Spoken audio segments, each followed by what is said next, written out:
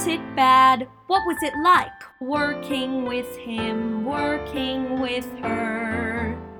You'll hear all the tales you wish you knew, every aspect of the theater too. Feel your love of Broadway anew on Backstage Babble. Hi, this is Charles Kirsch, and welcome to Backstage Babble.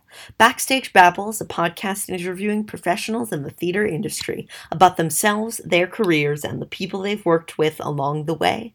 And today I am so happy to present part one of my interview with Broadway leading lady Beth Fowler. Beth Fowler is a two-time Tony Award nominee for her performances in The Boy from Oz and Sweeney Todd. Among the other shows she starred in on Broadway include Teddy and Alice, Take Me Along, Beauty and the Beast, 1600 Pennsylvania Avenue, A Little Night Music, Over Here, Baby, Peter Pan, Gantry, Bells Are Ringing, and Inherit the Wind. Among Miss Fowler's on-screen credits are Orange is the New Black, Sister Act, the new movie One December Night, and more. So now, without further ado, Beth Fowler. I'd love to start by asking you how you first became interested in theater. I was born and raised in New Jersey, and so my parents took me to my first Broadway show when I was 10 years old, and it was Carousel, and it frightened me. All I remember was the gunshot and the gloomy. But it was thrilling, and then over the years I saw other things, and I went to college and became a music teacher, and during those years, my college years, and when I was first teaching, I just made it my business to go to Broadway shows on my own with my friends, my fellow school teachers, and it was the golden age. It was in the 60s, and I saw Streisand do Funny Girl and all that sort of thing, and we'd go and buy the cheap sneak seats and then sneak down to the front of the front mezzanine. But I never dreamed, truly never dreamed, that I would be on the stage, and I never did any form of performing except in high school, where I went to a Catholic high school in New Jersey, and there was an English teacher there who was she was a nun, and she was the coach for what we called the Forensic League, which is speechifying and debating and all that sort of thing. And I was encouraged by a neighbor to participate, and I did, and I started winning prizes, so she kept working with me, and I won a couple of state championships by doing things like a humorous monologue, a dramatic monologue, speeches, that sort of thing, like 10-minute. And I won a couple of trophies for the school. Oh. And I didn't start singing in public until, when I say public, I mean in school, until I was a senior in high school. So I had nothing started early in my life. My parents did go to theater and concerts and the opera and so forth, but we just went occasionally as a family. And I had interest in it only as an observer and a fan. And when I was in high school, I played a lot of Broadway albums, the My Fair Ladies and the South Pacifics and all of that, and sang along with them. And that was all. And when did that interest sort of turn into wanting to perform professionally? I started working in community theater, and the producer of a professional summer stock theater came to see a production that I was doing that had been directed by a friend of hers, and she came backstage. I was doing Philia in Forum, and she asked me about my background and would I be interested. Oh, you're a teacher. Well, you're free in the summer. Why don't you come and audition for our theater, which I did, and I was in the ensemble and did one major role that summer only because someone who was scheduled to play Megan Brigadoon got How Now Dow Jones, and that was Patty Cope, who was Will Mackenzie's wife. And you probably recognize that name if you're a big theater fan from Hello Dolly, and he went on to become a great director on TV. And the drill was that it was, 8 shows in 9 weeks. You probably heard about that. That used to go on in other stuff. And that was when people were saying to me, "Why are you a school teacher and you're not with us?" And I just kept saying, "I'm not good enough." And they kept saying, "Yes, you are." So I thought, well, that's very nice. Because people are very nice to me. And because I'm a nice girl. And I just took it like that. But then the teachers were threatening to go on strike because they weren't happy about the contract. And I found that upsetting. And I decided that I would not sign my contract. And since I lived in New Jersey with my parents, back in the day, that was acceptable for young Catholic women, and not unusual, that I would give myself 2 years in the business and just to get it out of my system, and that was that. I decided to do that. I gave myself an ultimatum. They were doing a production of My Fair Lady at Allenbury Playhouse, and I auditioned for Eliza, and I said to myself, if I get Eliza, I won't sign my contract. And that's what happened. I got Eliza. I didn't sign my teaching contract, and that was the beginning. And then after I had done that, I didn't have an agent or anything, so I went to open calls using Backstage, the trade paper, and show business. But Backstage, our newbies knew that Backstage was more reliable. And I went to an open call for Gantry, and starring Robert Shaw and Rita Moreno, and you probably have read about that if you've done homework about me. So, and you know that I went on in previews for her without any rehearsal. The only preparation I had on 12 hours notice was to have had a walkthrough with the stage manager illegally at 9 o'clock in the morning on the stage of the George Abbott Theater, and then at 11:30 I had to go to my chorus rehearsal. And then I played in the show that night. Yeah. If you can believe that, it's true. And Helen Hayes was in the audience that night, and she asked to come backstage to see me because she thought it was thrilling that I was new and that I had done this thing with opposite Robert Shaw. And when I saw her face in my dressing room mirror as my wig was being removed by the hairdresser and my mother was standing alongside me, I had been very stoic through the whole night. Everybody was worried that I wasn't nervous because I didn't show my nerves, but actually I was like inches off the floor. And Miss Hayes started to say nice things to me, and I burst into tears. That's when I lost it. And the hairdresser was crying, and my mother was crying, and Helen Hayes was crying.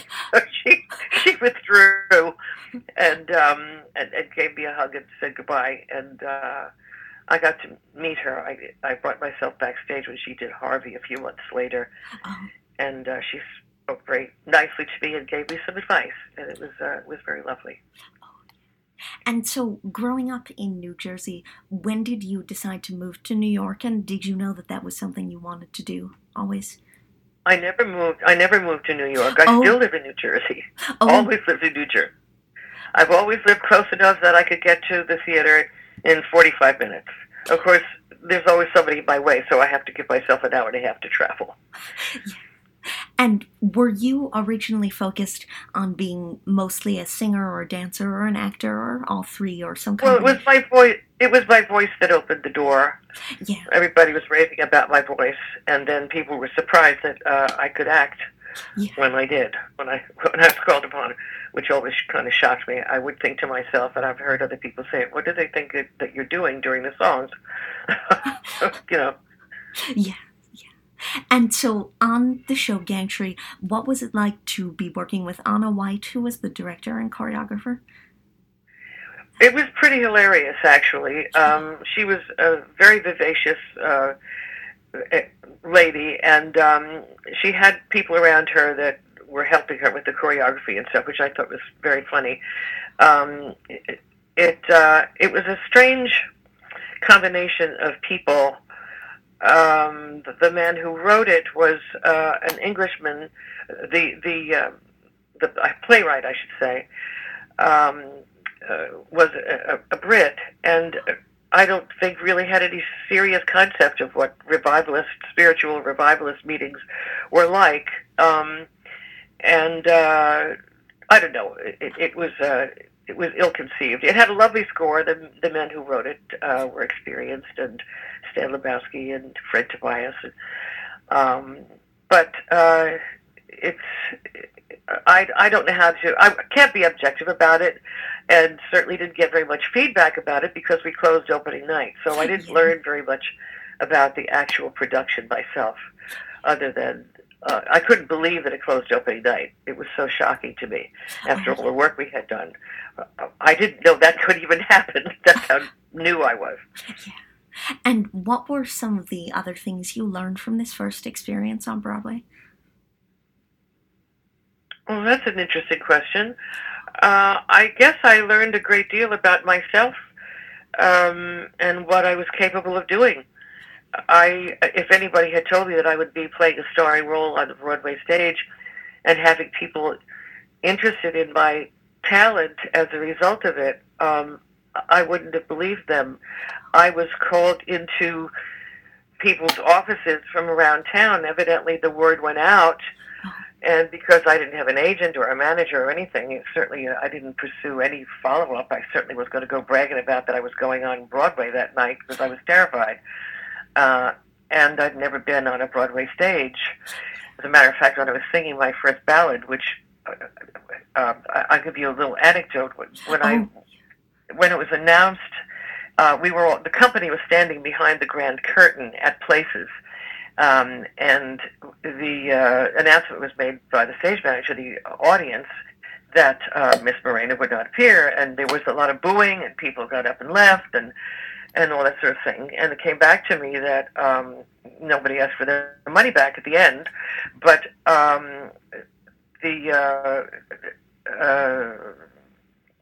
what was I going to say? Oh, I forget.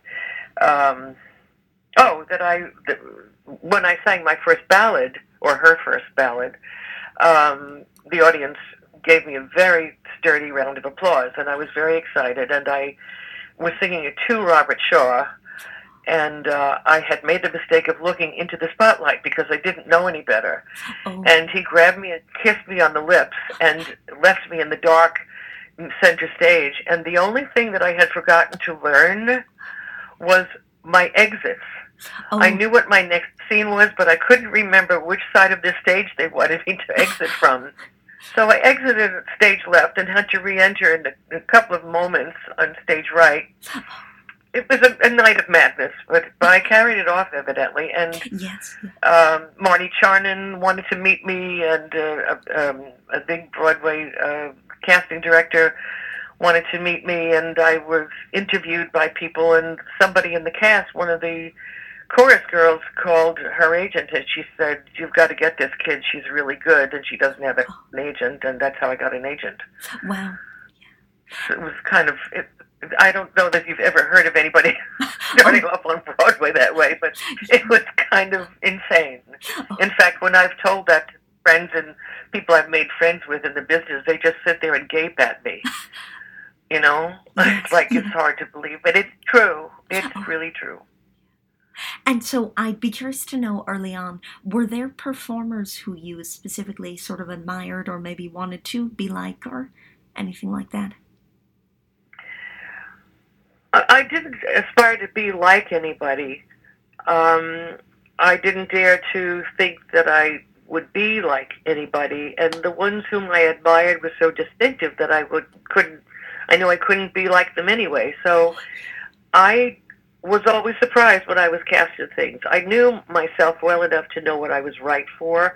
Yeah. I had a voice that could sing a lot of different kinds of things. I could be, when I was doing community theater, I was doing things from Mrs. Malloy and Annie Get Your Gun and, Philia and a wide gamut, mime, lots of different kinds of parts. And I wasn't a dancer.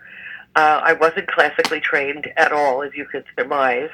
I only had a music background because I was a music teacher in grade school. So no, I didn't aspire to be anybody or be like anybody. I was interested in what other people around me were doing to further their careers because I had no clue, Yeah. And so I did have a voice teacher who was also in the business, and so she had a little more. She knew people, and she would suggest to me what I should do and what I shouldn't do.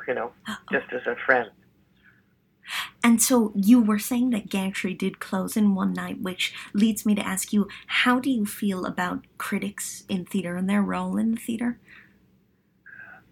Well, I can remember that I learned very early on in my career, and it was borne out over the decades, at least for the first 2 or 3 decades, that the New York Times had entirely too much control.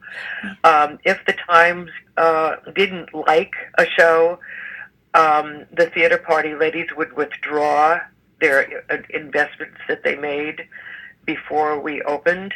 For example, I did a show called Take Me Along in Goodspeed, and we did it out of town, and we did it at one of the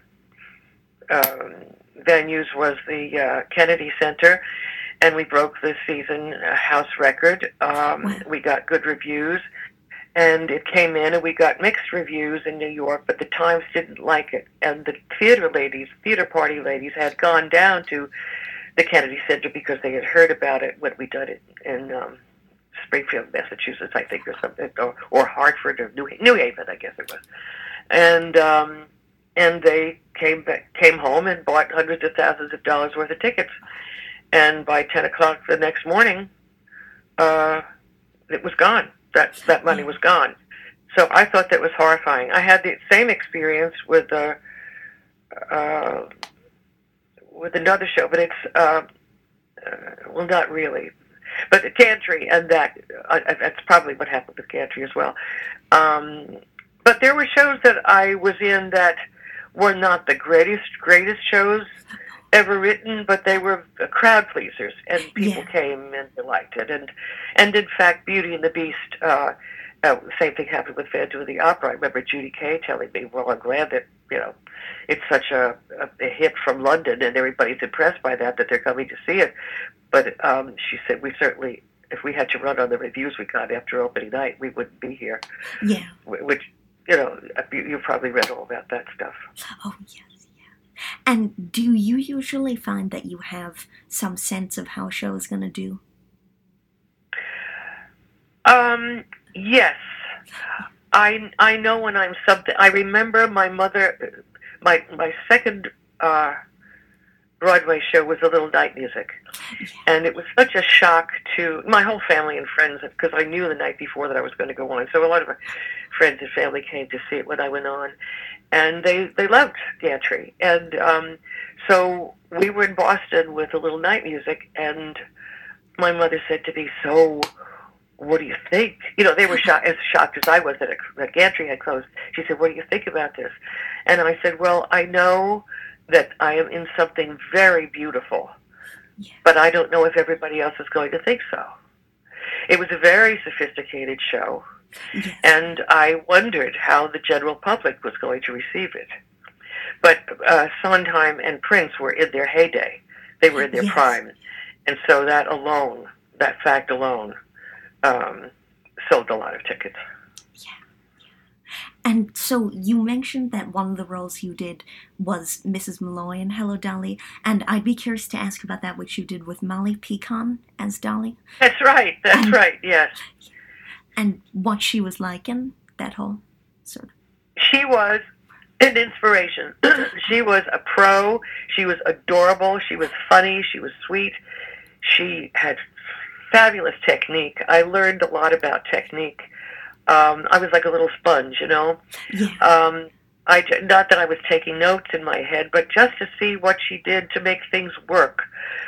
Just the practical aspects of performing. And but she became a friend, and we kept friends for a while. And I repeated that role with her in another. We did it in stock the following summer as well, with a partially different, mostly different cast. But I was Mrs. Malloy, and she and I became great friends. She was a very lovely, lovely, sweet woman, and I look back on my career and I realized after many years that I had befriended many actors who were far older than I, and I think that the reason that I had this may sound strange, but you may understand it. I had all of my grandparents, all four of my grandparents, lived into ripe old ages, and I had them in my life into my adulthood.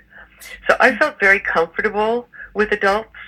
Yes. And I think that there are a lot of people who had celebrity, who were older. And now that I have celebrity because of Orange, not because of my Broadway career, I think you understand that. Because, millions of people know me now, and I still get made all the time. That people who have celebrity for a number of years get tired of being spoken to deferentially. Yeah. That I know what that feels like a little bit now. So when I was with these older actors who were very experienced and big stars, I was very comfortable with them. They were just older people like my grandparents, Yes. It's as simple as that.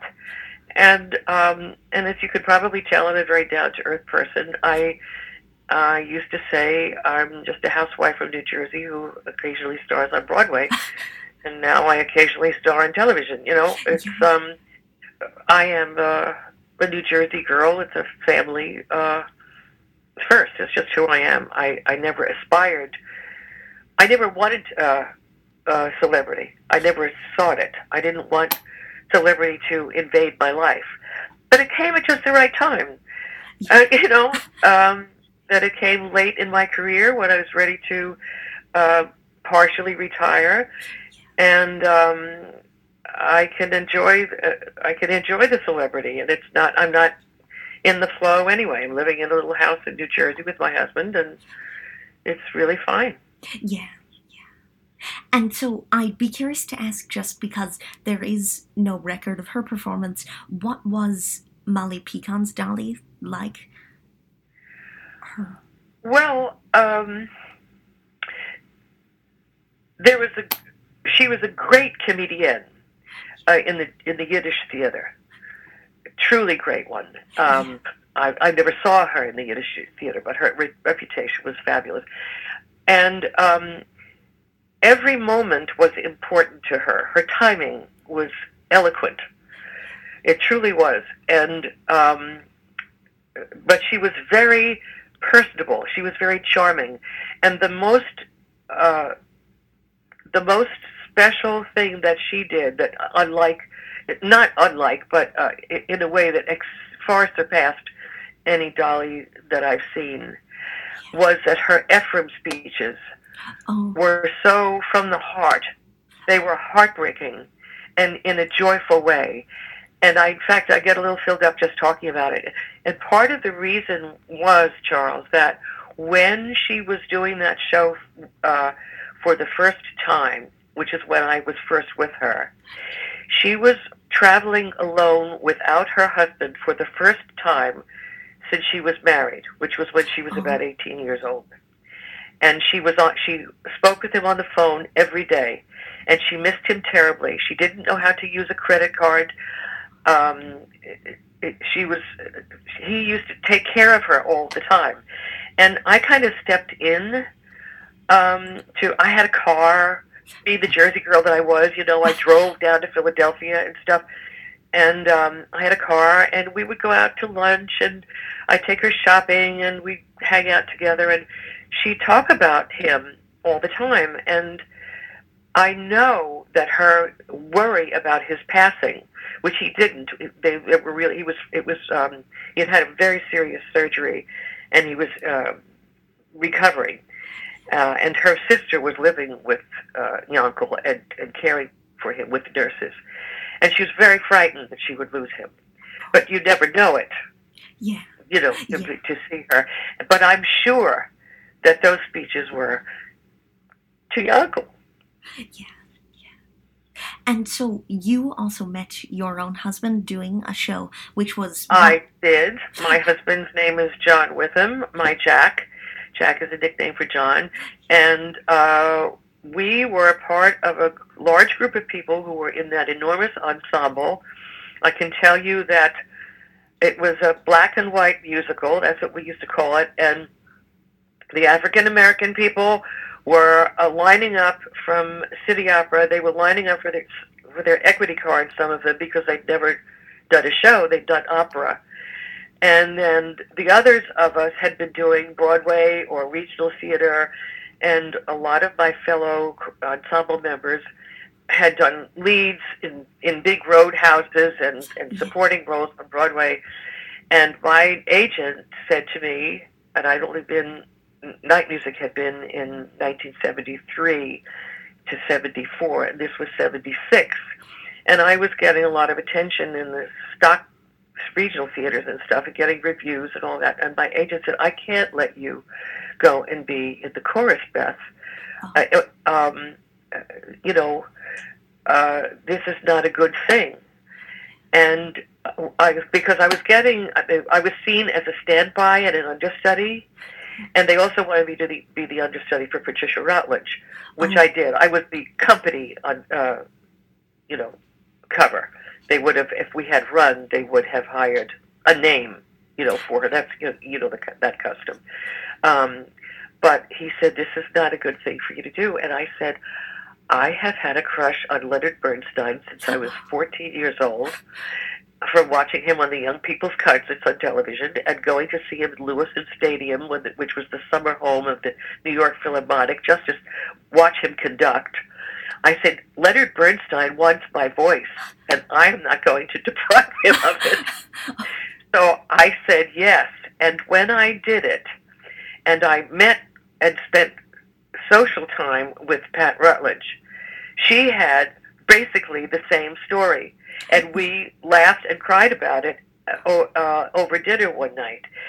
She said she took a walk through the Queen's Park and said, well, they only sent me the first act, and it's really not very good. The music is gorgeous, but I'm afraid the book is weak, and blah, blah, blah, blah, blah. But Leonard Bernstein wants my voice, and I'm not going to deprive him of it. So we had that in common. So that's why I did the show. And Jack bought himself out of a contract to be in that ensemble, and he had more to do in the show than I did. I was really just one of the girls. And what was it like to collaborate with this man who you'd admired for so long, Leonard Bernstein? Well, it was quite thrilling just to be in his company. Oh, yes. Jack had much more experience. He worked on a big number in the show with the boys and helped teach them the number. And we did not have that privilege. But we were in his company, and that meant a great deal to me. Yeah. And you were also working with another great writer, Alan J. Lerner, on this. And oh my gosh, yes. That also was thrilling, and of course I respected him a great deal. I didn't have a crush on him, but I was very, very impressed, of course. I'd done it. My first big show was with Sondheim. I got to know him, and when I would have first-time experiences, I would be thrilled when a famous person knew me. It was one thing for me to be with them, but when they knew my name, that meant they really knew me. I couldn't get over that for many, many years, and it was thrilling for me to be in the company of Steve Sondheim and talk to me like a person. Talk to me like Beth, It just boggled my mind. With Alan, he was very charming and much more approachable with all of us. And indeed, when Lenny left us, because that's the short version. He and Alan were no longer welcome in the rehearsal room by the new director and choreographer who replaced Frank Casaro and Donnie McHale. Alan stayed. He stuck it out and kept trying rewriting and changing and adapting and so forth. And Lenny just went back to New York and left us flat. You know, he moved on. It was driving him crazy.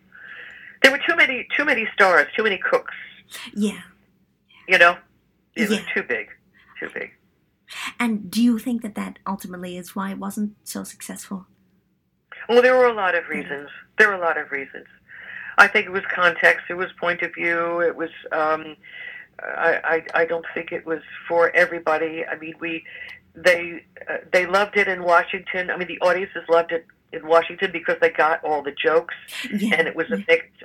You know, the audience politically was mixed, but in Philadelphia, they walked out by the hundreds with theater parties when they found that they were not. The show was not saying what they wanted to say. They got up and left. It was quite shocking and amazing. Oh, yeah. And so I do want to make sure that we don't skip A Little Night Music, even though we went from Hello Dolly to this. And so how did that show first happen for you, A Little Night Music? I auditioned for it only when I was a casting director who was always with Hal, whom I know very well. Joanna Merlin? Actress. Yes. Joanne told this is the end of a very long story which I'm not going to share with you. It takes too long. But she said to my then agent, please tell Beth that this is, I know it's the quintet, and it's a leader singer, but it is a white contract. And the reason was that I had turned down pit singer in Company. I auditioned to be a replacement in Company, and to be a replacement of a pit singer who was an understudy for 2 parts. And they called and offered me pit singer only because I don't remember who it was, but one of the gals in the pit was assigned to the cover. So it was only going to be pit singer. And this little agent that I had at the time said, you're never going to... I said no to it. I said, I couldn't possibly stand under that. And I was new in the business. Yeah. And I said, I can't do that. What do you mean? Well, I can't just sit down there knowing that I'm never going to get on the stage. I was 28 years old. I was a kid. And I had no resume. And but I didn't care. I knew personally, that's how I made decisions about jobs, is how I felt about it. Did I want to do it? I said, I couldn't possibly do that. And nobody could believe that I said no to Hal Prince. And the agent said, you're never going to work for Hal Prince. And Joanna Merlin said, please tell Beth it's a white contract. As a sop to me that I would feel better about it and I would please come in and audition for the lead singer. So I covered both Charlotte and Petra and went on for Charlotte for a week. Hal came in to watch my rehearsal and left in the middle of it, and I was upset because he never said anything to me. And when I was leaving the theater at the end of the rehearsal, the doorman called me over, and there was nobody in the theater except the 2 of us. And I said, what's up? And he said, well, I overheard Hal on the payphone, and I thought you might be interested in what he had to say. And I said, what? Like, well, what is this about? He said, well, he said, well, we don't have to worry. She's not a chorus girl. She's an actress. We'll be okay. Wow. That's all I had to hear. That made my year. So when my contract came up at the end of the year, I was able to get it in my contract that I had first refusal on that I would replace Charlotte if I wanted it. Yeah. And in fact, I was going to replace Pat Elliott In fact, when I took a 2-week vacation, I took a week vacation. I'm sorry, I took a week vacation at the end of the time that preceded when I was supposed to replace her. And when I came home, the notice had gone up that night. Oh. And Mary Bryant, who was the public relations gal at the time, gave me the galley sheet of my billing and my bio in the playbill that was never seen. But I was indeed going to play opposite the replacement for Larry Guittard. Lawrence Guittard and Patricia were both leaving for separate reasons on the same date. And during that summer, Hal explained to the company, I don't know whether it was the truth or not, that the reason we were closing was not because we were doing bad business, which we weren't doing terribly bad business, but the road company was not doing well. And he said, I have to present a good, sheet to my current producer, my current backers, and the backers to be, and I have to be making the most money I can. And the way I'm going to do it is to close this show and put everything into the road company. Oh. That's what he told us. I mean, who knows what, you probably will talk to people who tell you the truth or whatever, But so there, I came home thinking I was going to be Charlotte on Broadway and had no job. Oh, yeah. But that's when I moved into the Over Here, covering Janie Sell and the Andrews sisters in Over Here. Oh. And so Oh, sorry, please go ahead. No, actually, some of my best stories come, but I'm not going to bore you with those. But I covered the Andrews sisters in Over Here, which you must know something about, I would imagine. Oh, yes. Knowing the little bit about you. Oh, yeah, the Andrews. Well, I would love to hear some of those stories if you wouldn't mind telling them. No, I don't mind telling them. Well, I think I should just tell you, because otherwise it would take way too much time, because it really was wild. Oh. It was scheduled to go out on a national tour, and the sisters were fighting between one another, and they were making too many demands, and one would ask for something else, Over the Moon, and if she got it, the other one would ask for something even higher than Over the Moon, and the kids in the company, they're all, some that became big stars, Mary Lou Henner and all that, Travolta was already gone by then. They'd already sublet their apartments, and it was all canceled. The tour was canceled. But I was asked to do Janie Sell's role on the road because Janie had a young son that she needed to stay home to take care of. But I went on for all of them. I went on with a little bit of notice for Maxine. I went on with notice for Janie for a couple of performances. And then on Christmas Eve, which was the week before we were closing, because we closed after the first of the year in Over Here, I normally was allowed to go home at 10 o'clock because neither one of the sisters fell into the pit, was to go till 10:30.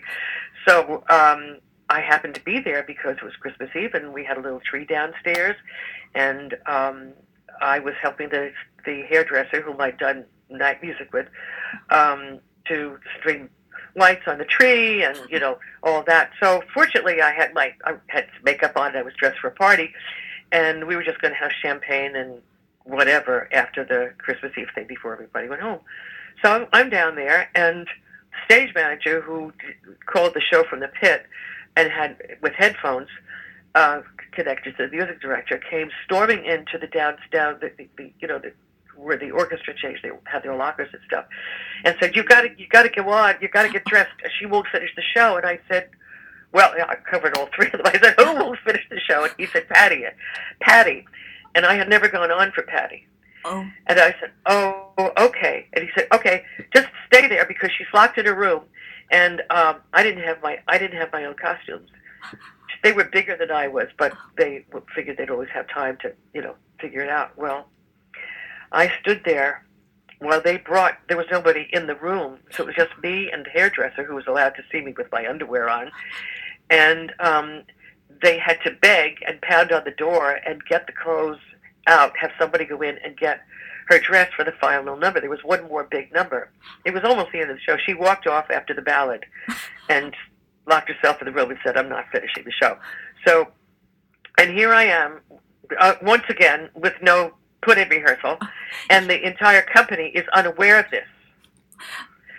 And I'm in the basement getting, a wig put on me that they hope that fits, and the body mic is put on me, and the battery pack, which in those days was this big. It was like a big cell phone. It was like a big old-fashioned cell phone, because the battery was all battery, and it was put in a holster that was made of elastic that went around my waist and then around my thigh, on the inside of my leg, and all of this, and then the dress was wrapped around me and safety pinned with those giant safety pins, you know. This is what I'm going on the Broadway stage like this, okay? All right, so I'm all pinned together, and I've got like 4 inches of selvage pinned to my back, and I have to remember to keep facing the front. And now the entrance was made on what I call an MGM staircase, and the escape stairs were just the exact mimic of the stairs that went down to the this dead center of the apron, which is where the dummy 40s radio mic would come up for them to do their bit. You know, they'd stand around like the Andrews sisters did in the movies and sing into it. And so I got to places. This happened like in 10 minutes. Got to places, and there's Janie, and there's Maxine, and they see me. Nobody's told them. Nobody's had time to tell them, okay, that Patty's not doing a number. And they just stood there with their hands out like, what? And I went, I'll tell you later. Patty's locked in her room. She's okay. And now the music is playing, and I run up the back of the stairs with the two of them. I'm in the middle. And we hit the top of the stairs, and we throw our arms up, like, here we are. And then the music is played, this really hot number, the big beat. And we shuffle on down very quickly, briskly, to the edge of the apron, and the black comes up. Meantime, the entire company is on stage facing us, because in the number, they're facing upstage, presenting us with their arms out. See me in the middle, and they're all gaping, going, what the, okay? Now we get down to the end of the edge of the apron, and what has happened from the top of the stairs to the edge of the apron is that the battery pack is swinging between my knees. Oh. So I'm figuring that if my battery pack is down there, that maybe the audience can't hear me, and I have the melody. And in this number, we have to go, each of us, around the stage. It's called the Big Beat. We each sound on top of a big bass drum.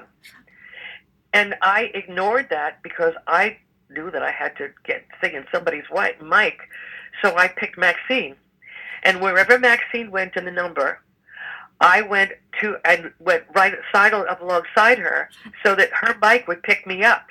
Oh. Got the picture? And Janie's Yes. over there on her drum, and I'm leaning over Maxine's drum, and I mean, it's just, And we went off into the wings at the end of the blackout in the number, and she looked at me like, what the, and I just stood still and pointed between my knees, and she saw it swinging and got hysterical laughing. Now, I don't know if you ever heard that there was a third act to what was called the third act in Over Here. Oh. But at the end of the last curtain call, Patty and Maxine got out and sang, did 10 minutes for the audience of their old hits. A medley of their old hits. Did you ever hear about that? No, I haven't. Well, that's what they called the third act. So when this happened and we were in the wings, she said, you're going to do the third act with me. And I said, I don't know the medley. She said, well, you've got the best teacher in the world. She dragged me out, introduced me to the audience, told the audience what had happened, not that, Patty was ill, and Beth happened to be here for the Christmas party, and I got another big round of applause, and they went crazy. And she said, and she's going to sing Apple Blossom Time with me. And we just stood opposite one another so I could follow her lips, and I sang the song with her, with tears running down my face. Oh, wow. It was amazing. It was amazing. Oh, yeah. It was crazy. So, if I can go back for a second to A Little Night Music, I would love Yes. to ask about, as you said, this was when Hal Prince and Sondheim were sort of at the top of their careers, and what was it like to be collaborating with both of them at this time? I knew enough about theater to know where I was and who I was with. It was thrilling. It was absolutely thrilling, and I could remember. I'm sure you're aware of the videotape of the company recording sessions Oh, with yes, Stritch yeah. and all that stuff. Well, I saw that on Channel 13 or something, and there's a moment there where the doo doo doo doo number is happening, and there was a problem with it, and Steve said, "I'll go tell Donna. She'll fix it," because she was the musician in the group. And I thought to myself, "Oh my God, if that ever happened with me," and he would say, "I'll tell Beth. She'll fix it because she's a musician," I think I would die. And within a year or so, there I was doing a Sondheim show. And in fact, Steve had a party for us not long after we opened, and he showed us the film. Oh, I can't remember it. Despo was in it. Glynis was in it.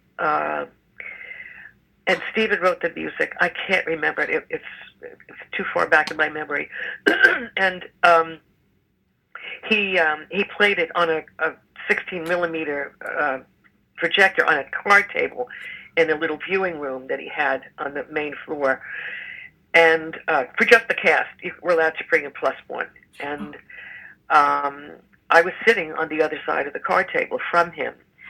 And we went, there was a beautiful buffet, we had a lovely supper, and then we came back in, and he said, "I got one other thing," because we're all still just partying like mad, and, another round of drinks and all this kind of stuff, and I've got the reel of that company recording. I'm sure you'd like to see it. And I sat there on the other side of the table, and I'm very Irish, I started to cry. And he said, "Have I said something to offend you?" I said, "No, you don't understand." I couldn't believe that I was sitting across his card table, having him, bringing up that recollection of my dreaming of possibly working with him someday. And there I was, hanging out with him. It was really cool. Yeah. So I knew where I was, and I appreciated it. Yeah. And of course, you did so many shows that we won't be able to talk about all of them, but one of the next biggest ones that you did was Peter Pan with Sandy Duncan. And yeah. So this was the beginning of your doing some sort of children's musicals, and what appeals to you about that? Well, I didn't do children's musicals after I was, I did children's musicals for Harnick Adams before I did a Broadway show, but doing a children's musical is or a music that, Annie or something, it's no different than doing another musical. I mean, well, I can remember an actress meeting me on the street when Beauty opened, and she said, "I'm so sorry, all you fabulous guys are having to play, objects." I mean, and I said, "Dee, I'm not playing an object. I'm not playing a teapot. I'm playing a mother whose son is going to not live if this guy doesn't, take the hook from this girl." I said, "It's a love story. It's not, I'm a real person up there." It didn't matter. I was Mrs. Darling and Mrs. Potts, same. I don't look at it as any other way. It's just as sincere. It's heightened. It's musical comedy. It's heightened. Your timing is different. Your presentation is a bit different. But no, it's the same. Yeah. And what was it like to be collaborating with Sandy Duncan and with George Rose, who are two great actors? It was the ball. The reason I took Peter Pan was that I said to my agent, she said, "You're going to be happy with this?" I said, "Well, if I can do a book scene with George Rose on a Broadway stage, that's going to make me really, really happy. And that's all I had was that I got to know him and be friends with him, and it was thrilling. And what the gift to me that I did not know was waiting for me is that he left to do a play with Rex Harrison and Claudette Colbert. As he said, he was going to be the little kitty with his little tin cup down the hall. He was going to be the child in the company. They were so elderly. But who replaced him was Christopher Hewitt. And Christopher Hewitt then became lifelong friends. And he, of course, is gone, but he became a very close friend. Whenever I would go to L.A., we would always have lunch, dinner, or both, or whatever. And he knew my husband. He had directed my husband, Jack. Jack was very fond of him. Jack always said that Chris Hewitt was one of the best directors he ever worked with, which I never realized because he did regional theater and he did off-Broadway. But, yeah, that was the real gift of it. But Sandy was Peter Pan. She was Peter Pan. She had been married to a man who had a 12-year-old son, I think. And I think she did that boy, on the stage, that she learned her body language. She just was amazing and electrifying and thrilling. And I would go out to the house to watch her say, children, when she'd look over her shoulder and what am I going to do? What am I going to do? How am I going to save Tink? And she looked over her shoulder. I would just go because I had nothing to do except the beginning and the end. And I would go out to watch her just say that word, to beg the children to clap. Yeah. And what do you think made that show so successful for you?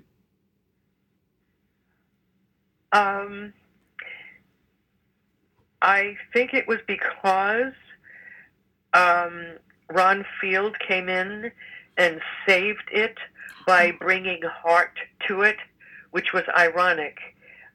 He had just directed King of Hearts a couple of years before, and that, as you can tell from the title, should have had heart, and it didn't. And I was very upset that Ron Field was going to come in and to help us because it wasn't working. Yeah. And I shared that with a couple of people. I said, I'm nervous about it. I'm worried for us. This is not a good thing. And he came into the first day of rehearsal with us when he replaced Rob Iskov, and he said, some of you maybe, I'm sure that he didn't hear it from anybody I said anything to because they were my friends. You probably don't think it's a good idea that I'm the guy for this job. He said, but I'm going to say something in my defense. And he was very good-natured about it. He said, when I was doing King of Hearts and I needed help, nobody was in town. Hal was in Majorca. Mike was in L.A. He started rattling off the show fixers. He said, but this time, I'm here, and I know what you need, and I'm going to give it to you. And that's what he did. Wow. Don't ask me how he did it. I couldn't tell you. But it was quite amazing. It was quite amazing. And I have to tell a brag story on myself. He was standing at the back rail at the house opening night, and Michael Bennett was with him, alongside him, which I did not know until the first intermission. I was in our dressing room, and Ron had run up the 4 flights of stairs to tell me that after the first scene, he leaned over to Ron and said, after the scene with the children, who the hell is she? She just set up the whole tone of the whole show. Wow. And so I like to think that I contributed to the heart of that show. Oh, yes, you did. And so when you're in a show that's a long run, how do you avoid sort of getting stale in it sometimes?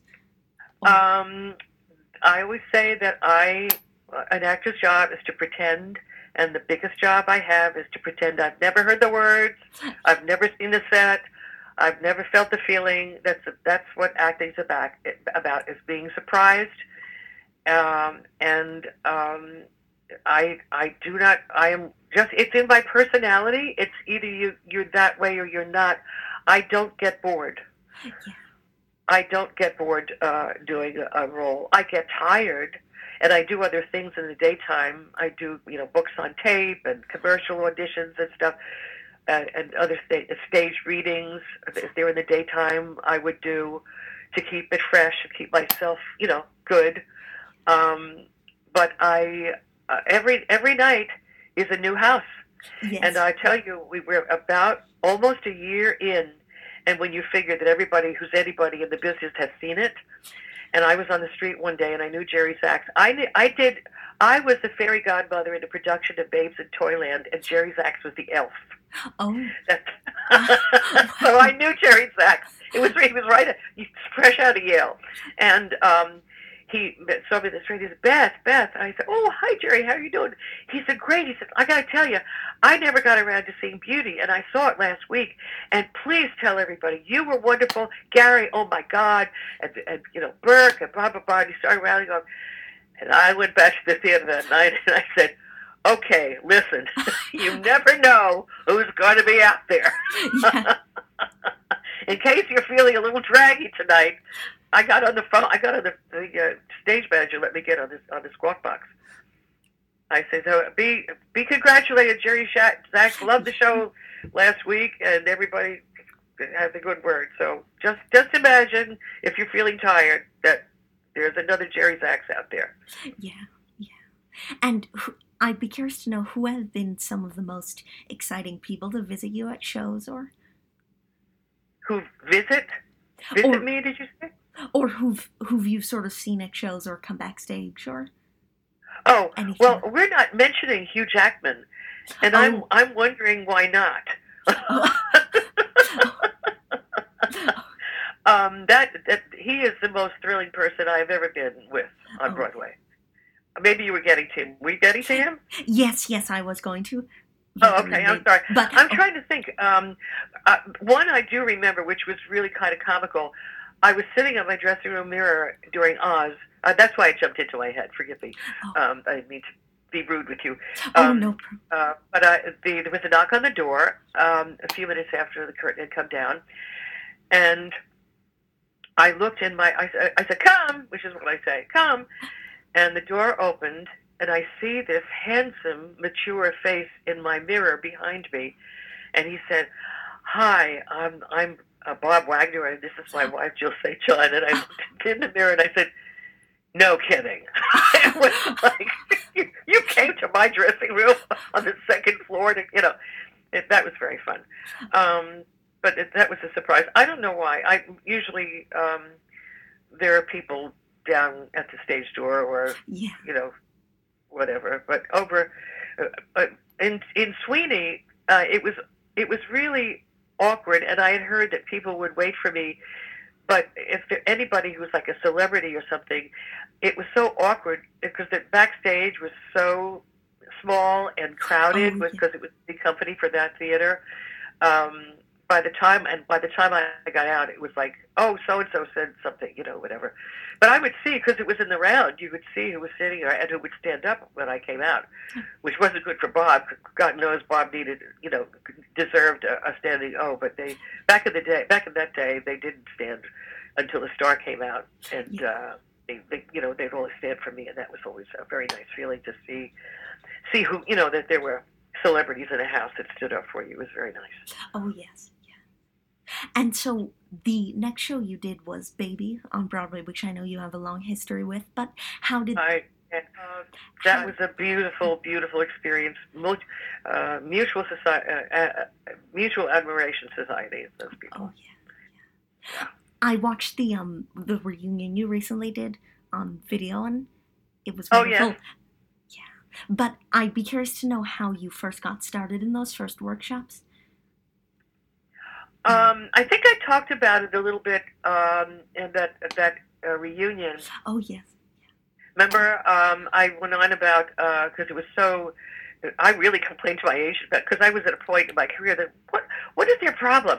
I mean, I sang like 4 or 5 songs for them, and I never have to dig stuff out of my portfolio, Oh. I'd already been in the business a while, and what did Richard say? Richard said, well, who wouldn't want to sit and listen to Beth Bauer sing 5 songs? But it was thrilling. We all had the highest regard for one another, and the material, those songs. Sorry, Steve, but songs that are written for actors to sing, and they're very musical to sing and very satisfying. Um, you know, everything that we had to sing in that show was very emotionally satisfying, and you took a journey every step of the way, and it was just thrilling to do. I loved that score, and I loved what everybody in it did with it. And Richard Maltby was, of course, sort of the mind behind most of that show. And what was your collaboration with him like? As well, he loved me because I laughed at all his jokes. Oh, I got his sense of humor a lot. No, but David Shire was also very, right there. yes, yeah. He took us on a journey musically, and it was so integrated you couldn't really separate one from the other. And Wayne Cilento was wonderful, and I knew him. I knew Wayne. I had done. He was in the Dolly with Molly. Yeah, so I knew him, and I had gone to his wedding, and we had kept friends and stuff. So, yeah. And what do you think was the magic that cast had sort of together? That what had? I'm sorry. Oh, that cast. Oh, that the cast had. Yeah. Oh, well, I think first of all that the cast was very well. We were very well cast. Yes. We were very well cast in our roles, and we filled them as best they could be filled. I really felt that we all did our best work in that show, and we were all polished to a turn when we shone because of the material, and I never felt that it was soap opera-ish at all. I mean, there were some bad mouthing of the book. I didn't feel that way at all. I didn't feel it was unnatural at all. I thought it was wonderful. The tough part was selling the show. Who wants to come see a show about babies? It wasn't about babies. It was about what a baby, the idea of baby has on couples. Yeah. It's how the dynamic changes things, or the possibility of having a baby changes things. So it was a lot to chew on, and it wasn't to be trivialized. I had great respect for the show, and was very disappointed it didn't run longer so that more people could see it. But it's been done all around the country, as you know, I'm sure. Yes. Then it's been done a lot. Yeah, people love it, And so I'd be curious to know, at this point, you are a big Broadway star on Broadway, and were there roles that you turned down? That's a good question. Oh, one that comes to mind is one that didn't make somebody happy. I had to choose between Bells Are Ringing and Tom Sawyer. Oh. And I had just finally left Beauty. And I guess I can say it because Barbara Cook is no longer with us, but I didn't want people to think that I was hiding under that costume, gaining 100 pounds during all that length of time that I did Beauty. So I chose to do the role in Bells Are Ringing, where I was going to wear a 50s dress with a waist and show my legs, and not a snood on my neck and a bustle on my butt again, and a long dress. I didn't want to look like an old lady. I wanted to look like I still had a youthfulness about me, and that was the reason I turned that down. Yeah. And I'd be curious to know what would appeal to you about a role when you get offered one. Oh, well, what I've been putting out there is that I would like to do Madame Armfeldt somewhere respectable before I leave. That I aspire to. I did a stage reading of it. And of course I was there for the whole run, for the year and a half that it ran, unbelievably short time. But I would love to get my hands on that role because I stood the staging for the Liaisons number in the original show. We've probably seen photographs of Hermione sitting in this very high-backed summer lawn chair. And the staging was that the quintet was on the deck with her in limbo, and each of us was facing upstage.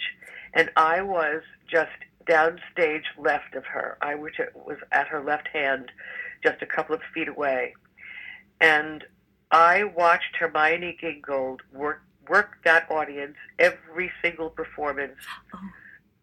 Depending, I'll tell you, Charles, depending on what kind of a house it was, that's the way she delivered that final speech. If they were a matinee audience where the ladies weren't paying attention, she would draw herself up and demand their attention just by her whole attitude and her articulation. And if it was a particularly attentive house and a bright house, which she always knew, if they got all the laughs and they got the nuances and they got the puns and they got all the Sondheim stuff, she would just relax and sit with her hands drooped over the edge and just about whisper it. And you could hear people breathing. It was stunning. I learned that was like going to class for a year and a half. She did it for each audience. She read the audience. She watched, because she's woven throughout the whole show. And by that time of the evening, she knows the house. And she worked the house and made them feel it and made them pay attention. It was gorgeous. Oh, yeah. And so one of the next things you did after doing Baby was you toured with My Name is Alice. Along with... I did. No, I didn't tour, actually. I did 3 shows for Burt Reynolds, and the first one was My Name is Alice at the Burt Reynolds Theater, and that's the only place we did it. Oh, yeah. And yeah, I did not tour with it. What was your relationship like with Burt Reynolds? It was great. That was another one that I was so excited that Burt Reynolds knew me. In fact, I did My Name is Alice. I played the poetess, and I knew that I was funny. That I knew I could trust that I could get a laugh. When the second time that Charles Nelson Riley came to see it, and I knew where he was sitting because they had boxes in that theater for dinner and for special guests, and I started to make my entrance to come out for my turn as the poetess, and he started to laugh as I walked out, and that made my heart sing. But anyway, what was I saying? I interrupted myself. Oh, you were just talking about that. My relationship with Burt. With Burt Reynolds, yeah. I did 3 things for him, and the last one, after the last one, I got a message that Burt wants to see you, and so I went to his office, and I said, "What's up?" And he said, "How do you feel about directing?" And I said, I don't know, I don't direct. He said, "I know. How would you like to direct Baby here, down in Jupiter, Florida?" And I said, "Well, that's a swell idea, but I don't know the first thing about directing." He said, "Well, that's okay." He said, "Because I know you know what you're doing." And he said, Ken, the stage manager, he said, "Ken, and I know from watching you," he says you've got a great sense of the whole, and a great sense of the whole piece. And he said, I've got a lighting designer, and I've got a staging designer, and I've got to get a choreographer for you. He said, you just have to string it together and work with the actors. And I went, I'd be terrified. He said, you don't have to be terrified, Beth. He said, I don't know how to direct, but I direct. Come on. And that, so anyway, I thought about it, and I thought, well, this would be a stupid thing to miss this opportunity. And besides, it would be rude to say that he underestimates me. It wouldn't be good business. So I said yes. But unfortunately, for both of us, another theater in Florida got the rights before we did, in southern Florida, southeast Florida. And so it never happened. But he knew me well. When we were doing Nonsense, he argued with Danny Goggin, who wrote it and created it, because Danny wanted me to do Sister Robert, Mary Robert, and Burt wanted me to do the role that Ruth, oh God, I can't think of names. Another role, another one of the nuns. And they had an argument about it. And Danny said, I know Beth better than you do. Because this is a short version, because I'd done backwards auditions for Danny, and I'd done a little show of his as a showcase and stuff before he did Nonsense. And so Bert took him at his word. And because this was a nun who's from Brooklyn. And I'd always done ladylike things for Bert. And he didn't know I was born and raised in Jersey City, so I could talk like that. So that all worked out. Yeah. And how did you find the experience of performing in these smaller theaters while you were also being a big star on Broadway at the same time? Oh, I have no adapting difficulties whatsoever. I mean, I think the last thing I did in New York was Earnest in Love, the importance of being earnest musical version at the Irish Rep, which is a very small house. And I do things up at Stony Point at the Penguin Rep Theater that's like 125 seats. I've done a few shows for them over the last 10 years with Richard Klein and people like that. But I like to say that I started my career in my grandmother's living room, reciting poetry for the family on Sunday afternoons and singing songs. And we all got up and took our turns. And I'm not... in fact, the last time I had to do something really scary was I was up for a very big TV series, and it was between me and another gal, and we had to do a scene. I had to do a scene with a reader in a very small office, and the other girl was terrified. I didn't get the job; neither one of us did. But a big star got it, but they didn't know it at the time. But I wasn't intimidated by it at all because I'm used to doing things in little theaters, in little spaces, and it doesn't. It's just, I don't know.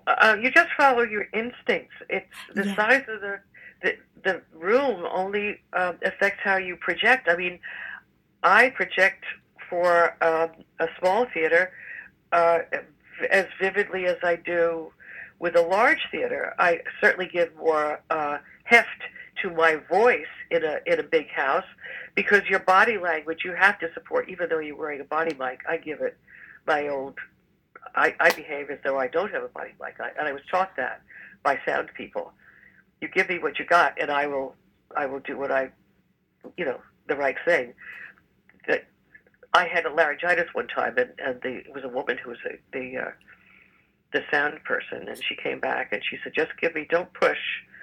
I'll enhance it, and you'll be okay." And I couldn't believe it. I was quite hoarse, and the music director, Bob Roberts from the Chorus Line on Broadway, came backstage with all aglow, couldn't wait to congratulate me. And I started to talk. He said, "You've got laryngitis?" And I went, "Yes." He had no idea. So they can do things with the mics, but I don't. I do the work because I know my body has to. They have to believe my body is in a big space. It's not a play. It's a musical. If it's a play, it's different. It's a different thing. I'm giving you an acting lesson, Charles. Yes. And so I'd love to take a quick detour, if I can, to talk about some of your screen work that you did. And so when did you start sort of actively pursuing a career on the screen as well? On the screen as well? Well, I didn't pursue it, and I didn't have an agent that really presented me to the film community very much, which is part of the problem. And my husband has scolded me for years, and I was loyal to the agent, and I should have left long before I did. But when I did, I did some television. But when I did, it just kind of clicked, and I got lucky. Yeah. And so I got very lucky at Orange. And so how did Orange is the New Black happen for you? I read about 3 lines for a casting director. In fact, I was so annoyed about having to do it, that I complained, and not to my agent. I said, "Oh, for heaven's sakes, how many Tony nominations do I have to do to get, before they don't make me go down all the way down to, the Bowery and read 3 lines to play a nun, like I couldn't do that, And I said, well, I have to go. So, all right. I turned down the audition, actually. Oh. I turned down the audition, and my agent said, okay, and that's what I told my agent. And he said, okay, if that's the way you feel about it, I'll tell them if they want to go up tape, okay. They weren't upset about it. Who knew what it was going to be? Nobody knew what it was going to be. I had no. I said, what is it? He said, I don't know. I think people are going to watch it on their computers or something. I don't know. So streaming, we had no idea it was. So the only reason I went to the audition is because I got invited. Somebody got tickets to City Center to see a dance thing, and invited me. And I went, oh, it's the same day that thing is for the. I might as well, since I'm going to be in anyway in Park. Because when you live in Jersey, it's a thing. Yeah. It's $12 to get across the bridge and $20 to park the car if you're lucky, and all that kind of stuff. So that was and finagling around Canal Street, all that. I didn't want to do it. So anyway, I'm going to be in. I'll take a cab. Blah, blah, blah. All right. So, and it was a year later that my friend said, "Do you not remember when you auditioned for that? That was the night that we went to see that dance thing, and you were crabbing about, that 3 lines and all." So, who knew it would totally change my life for the next, 10 years at least. And did you find... You never know. You never know. Yes. Yeah. Sorry. And did you find anything about acting on screen to be different? What you had to do was different? Oh, yes. Well, the very first time that I did a TV show, which was, I played opposite Richard Crenna in a ABC made-for-TV movie. And I can remember the only note that I ever got from a director and that was my first time out. And the scene was that my child was in a hospital bed. And naturally, I was very, very upset. And we had the camera rehearsal. It was the first thing you do, the blocking rehearsal. But I was doing it, I was acting it the way I was going to do it in the real scene. And because I was inexperienced, I didn't know you were just supposed to could get through it. And he called me aside when they went to, set. And he said, just remember, whatever you feel, the camera will see. And I looked at him really square in the eyes and I said, thank you very much. I got it. And that was it. That was it. That was my last note. I never had to worry about it again. And I remembered it was the best note I ever got. What you feel, the camera will see. Yeah. I let the camera do the work. And so it was not a big adjustment for me. I played opposite, some big movie stars. Yes. And done little things on soaps. Never anything, commercials. I'd done a lot of commercials back in the 80s and 70s and 80s, and that kind of thing. So I did have to, I'll tell you what, as an actor was helpful to me. I did commercials before I did theatrical film. A friend of mine said, when you go to the next commercial audition, if things are going slowly and not many people waiting, and the auditioner is in a good frame of mind, ask them to let you see yourself play back the takes. And I did that just like 3 or 4 times, and I learned volumes. Not just about, because when I said to him, I got a new lipstick, I got a new makeup, I don't know whether it's good on camera, blah, blah, blah, blah, blah. I wanted to see what I looked like on film. Yeah. And so that's what I did. And I went, oh, okay, I got it. And that's all. That's all it took for me anyway. And I asked you a similar question about some of your Broadway shows, but what do you think was the magic of Orange is the New Black that it was so successful? I think the word heart comes in again. If you have an empathetic bone in your body, and people are talking about empathy a lot these days, and about integration and all of that, it says it all. It gives you empathy for kinds of people that you don't think you'd ever find the heart to have empathy for, because you get an understanding of why they're in the place they're in, or the places they're in.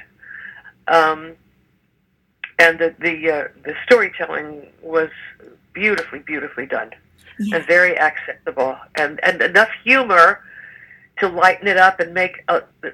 I can't tell you the diversity of people who thank me and say nice things to me, run the gamut of age, type, gender, B, color, B, everything. Caucasian middle-aged couple was early on stopped me at the ShopRite and said, "Oh, we watched your show. We just love it so much." And I don't know. I guess I'm a snob. I didn't know. I certainly didn't think that these people were going to be watching it. Everybody watches it. Yeah. Everybody, and it touches everybody. And I think it's the universality of the basic human kindness and friendship, the friendship that women make. And they say it's not like that in the men's prisons, but in the women's prisons, they befriend one another. They take care of one another. I, in fact, got to know. I don't know how much of Orange you may have watched or not, but the woman who inspired the story that was mine was a real person, and the things that she did, that I did, about the bombs and invading a nuclear facility and all that. That was a true story. And but then I was hired. I was told that I was hired to be the foil, I call it, but the partner of the trans person, for Laverne. And I was hired for the pilot and one episode, and then they kept writing for us and for me, and that came out about. And so, to go back now to some of the things you did on Broadway, you did Teddy and Alice. You starred in Teddy and Alice opposite Len Cariou. And so, that's another situation where you're playing a real-life character. And does that sort of affect the work that you do? Yes, in fact, I welcome doing the role in Teddy and Alice. I was very fond of Len Cariou. I had done a little night music with him.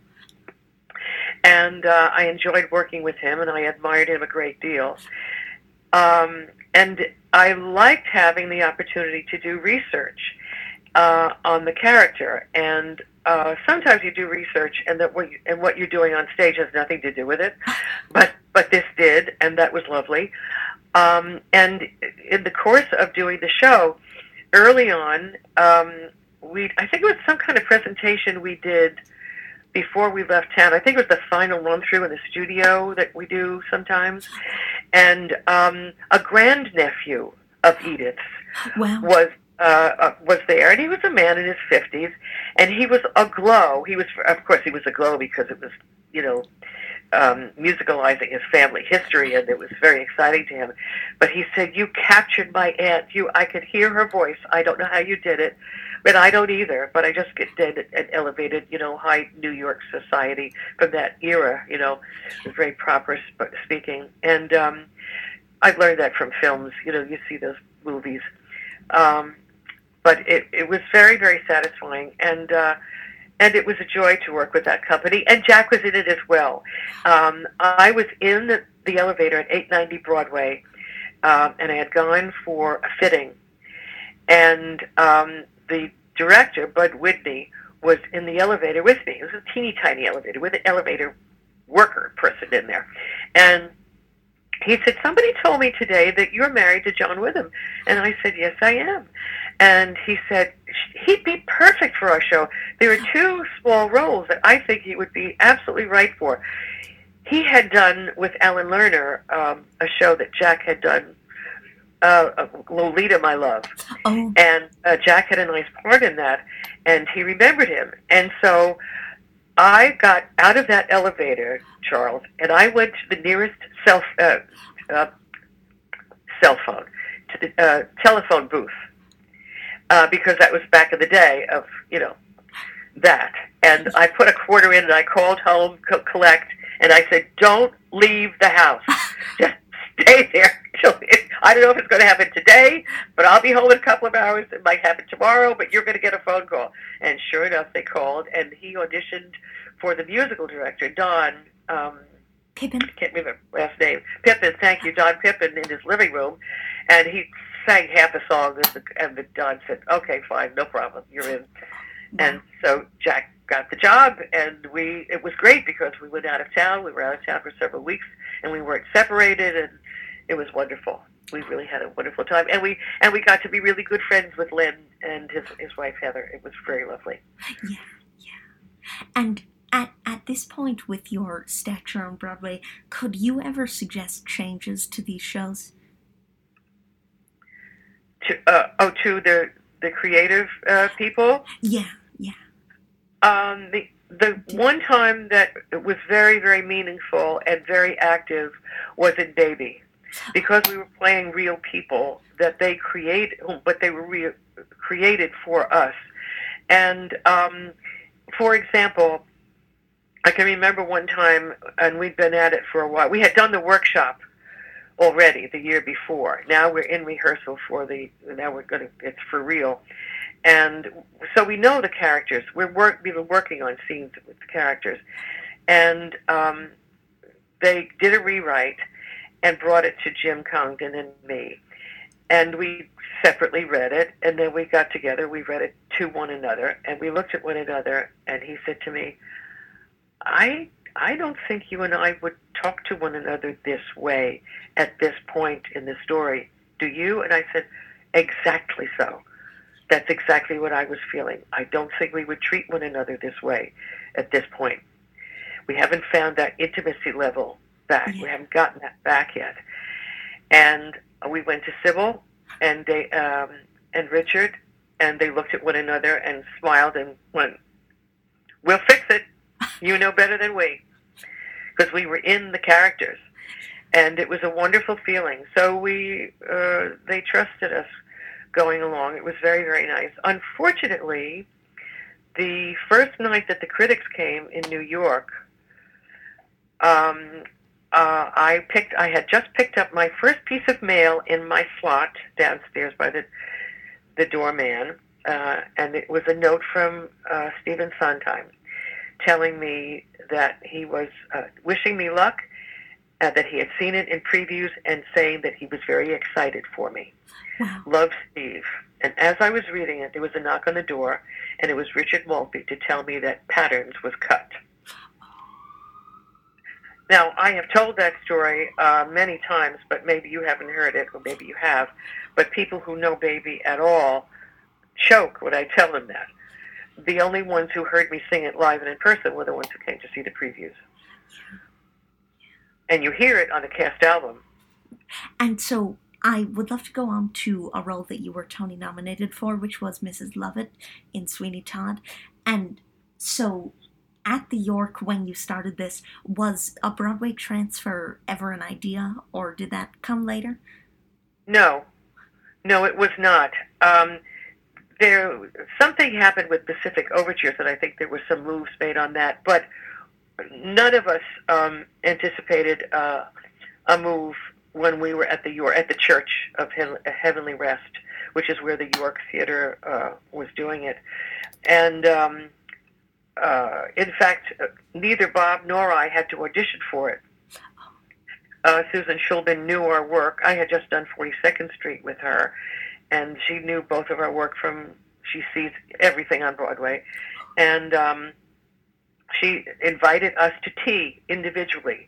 She invited Bob first, which she told me when she invited me, and she offered it to me. And I said yes right away. Bob said he needed to go home and work on it because he wasn't sure that it sat well at his voice. But I knew that if Angela did it, I could do it.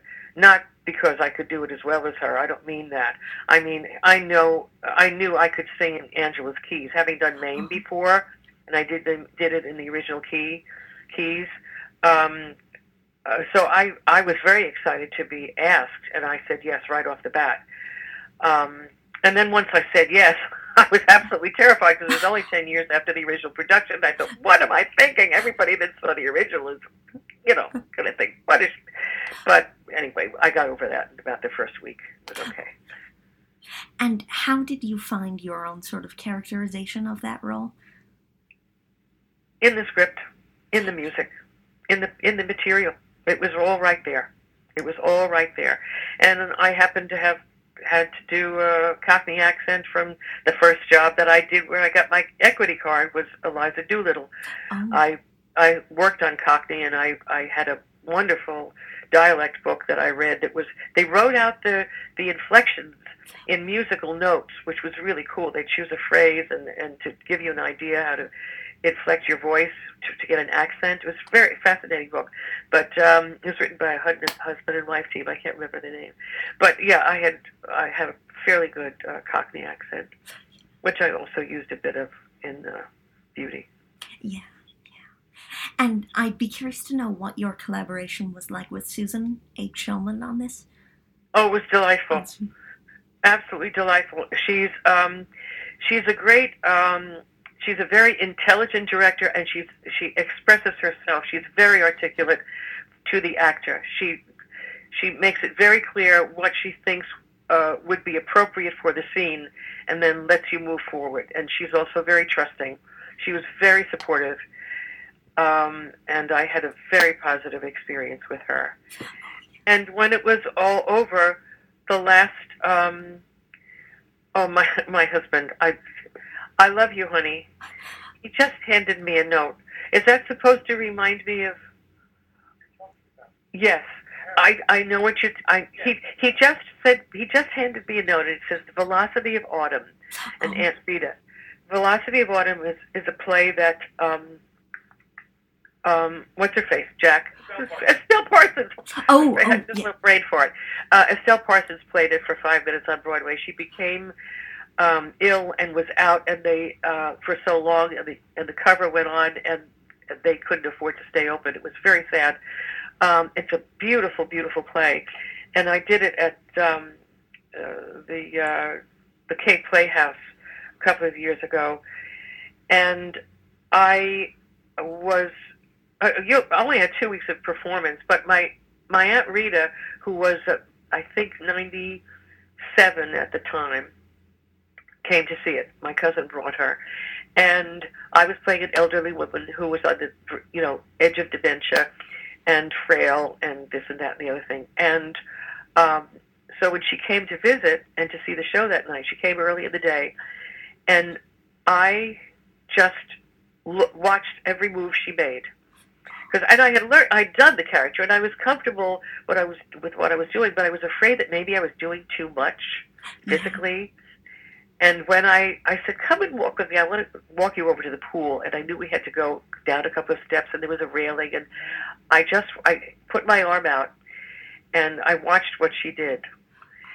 And when we did what we did, and we got through the day, and then she came to the show that night, and she was in tears, as was my cousin at the end of it, and Jack was sitting behind them, and he patted her on the shoulder, and he said, I know. He said, "You know who she's doing, don't you?" And she said, "Me." And I did. I just took her on. Her body language. Yeah. And how she made her way from one side of the room to the other, and it just enhanced my performance. I hadn't had an opportunity to do that. I knew I followed my instincts about what an older person, but I thought maybe I was doing too much, and I thought, wait a minute, you're not doing enough. Yeah. And it was really sweet.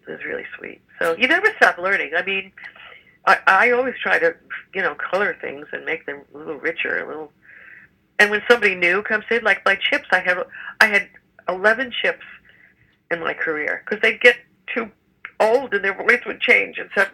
the Jonas Brothers, Nicholas. Yeah. That was my Nicholas. I never called him Nick. I always called him Nicholas. He was my Nicholas. And I discovered in my head, they were the Jonas Brothers, and I knew that he had brothers, and I knew their mother. She was lovely. I knew they lived in Jersey, but I didn't, I'm not into pop, current pop stuff until it was hitting me over the head. And I went, oh my God, the Jonas Brothers, Nicholas's brothers, and Nicholas and his brother. I mean, it was like this revelation. It was, people were laughing at me. I was telling it on myself. But, you always, you get what you, like my Mrs. Darling with George was way different than the one I had with Christopher. George was very gentlemanly and sweet, and Christopher was blustery. And so I had to respond to him differently, Yeah. You give back what you get.